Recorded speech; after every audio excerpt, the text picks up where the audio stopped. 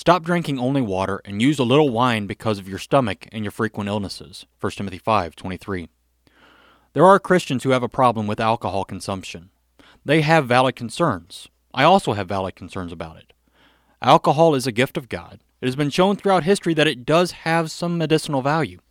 However, like any gift of God, it can be abused and misused. Should Christians abstain from wine completely? Absolutely not. Our Lord Jesus Christ took a cup of wine and blessed it as he instituted the Lord's Supper. Not grape juice, not something in between wine and grape juice. It was wine, alcoholic wine. As with all God's gifts, everything must be done in moderation.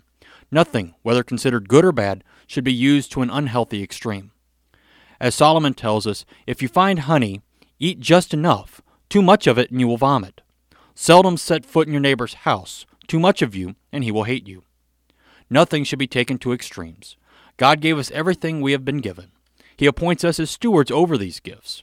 Proper stewardship keeps us using these things in moderation. Amen.